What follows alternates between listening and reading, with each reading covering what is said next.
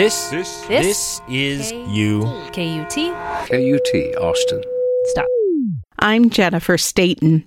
When white reporters cover race, news media, objectivity, and community distrust. That's a University of Wisconsin research article that UT Austin Associate Journalism Professor George Sylvie shared with me recently. The article argues for a more flexible practice of some basic tenets of journalism, such as objectivity, when it comes to covering matters such as race that require more background and context to report on accurately and thoroughly.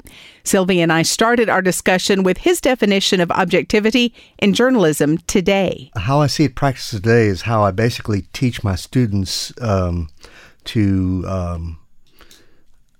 use objectivity, which is to, in other words, sometimes is professionalism, which is fairness, context. Another way would be neutrality as much as possible in the sense of balance.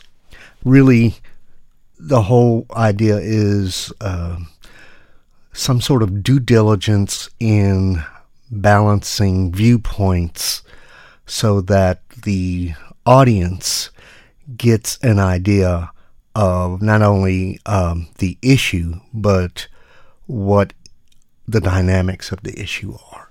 And I know that's sort of academic ease, but for all intents and purposes, we tell the students, if you're getting one side, be sure to get at least the polar opposite or the most active opposing side in everyday practice, because by and large, that's what most people being journalists, have the time to do, with the caveat that no story is ever completely done, so that every story is updatable, and that as time permits, there are additional sides to present to the audience, because there's no way that a reporter can actually know how many sides there are, because people are so different. You know, I will often hear audience members say there's no such thing as objectivity. That's not possible. Humans, reporters are humans, sources are humans.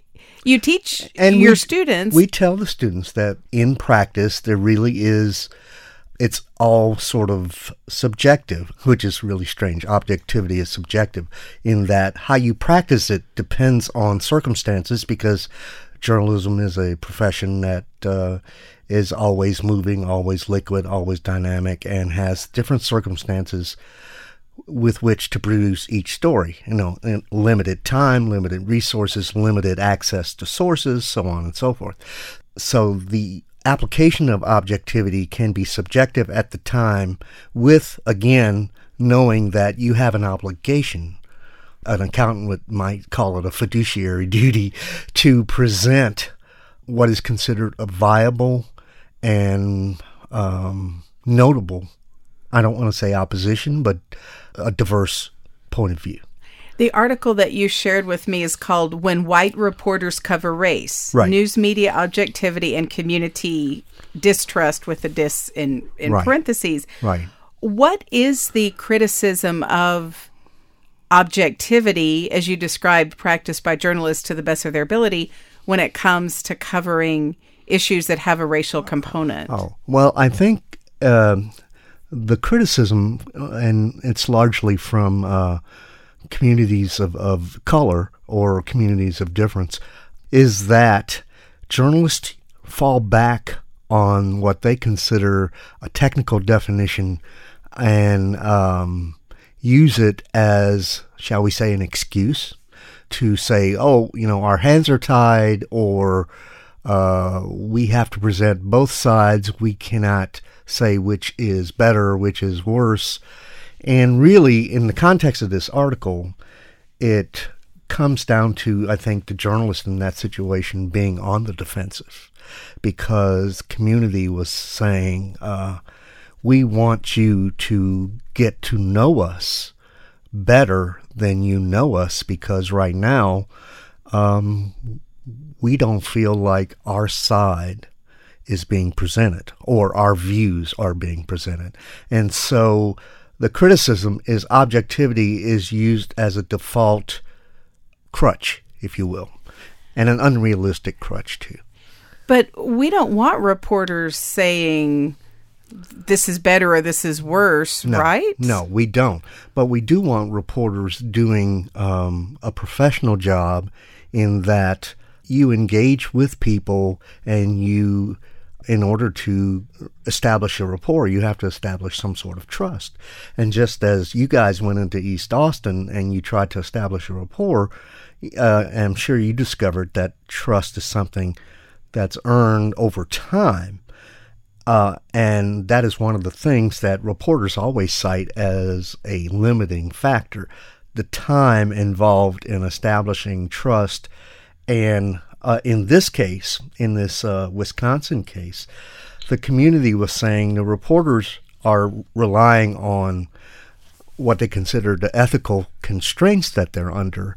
But in actuality, those constraints can always be, I don't want to say loosened, but can be applied with a little bit more discretion and a little bit more aggressiveness in the stance of establishing a trust.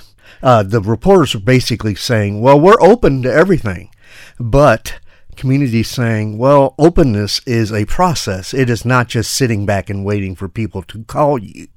And I think that's the working definition of reporters that reporters have. Well, anybody I can reach on the phone in 5 minutes, I'm willing to talk to.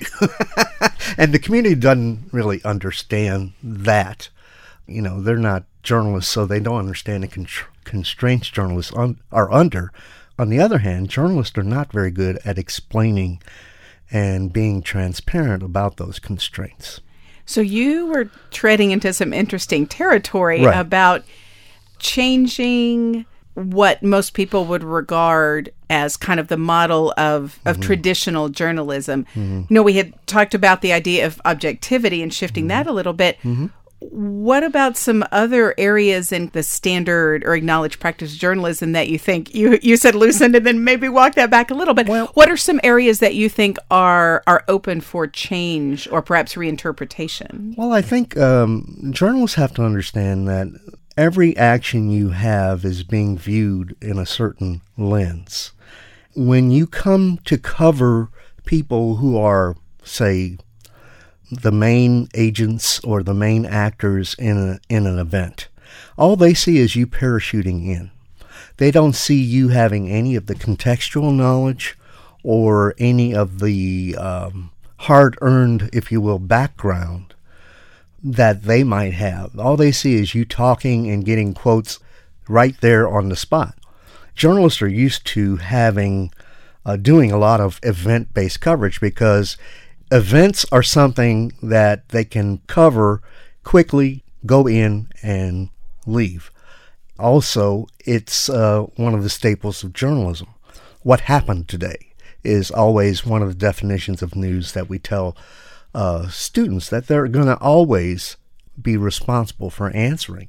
And so when you look at what happened today, there are only a few ways to cover that. And what the community is saying, what happened today has to be understood, in the context of what's been happening for the last several years. So it sounds like some of the change that you're describing would actually need to happen higher up the food chain than reporters.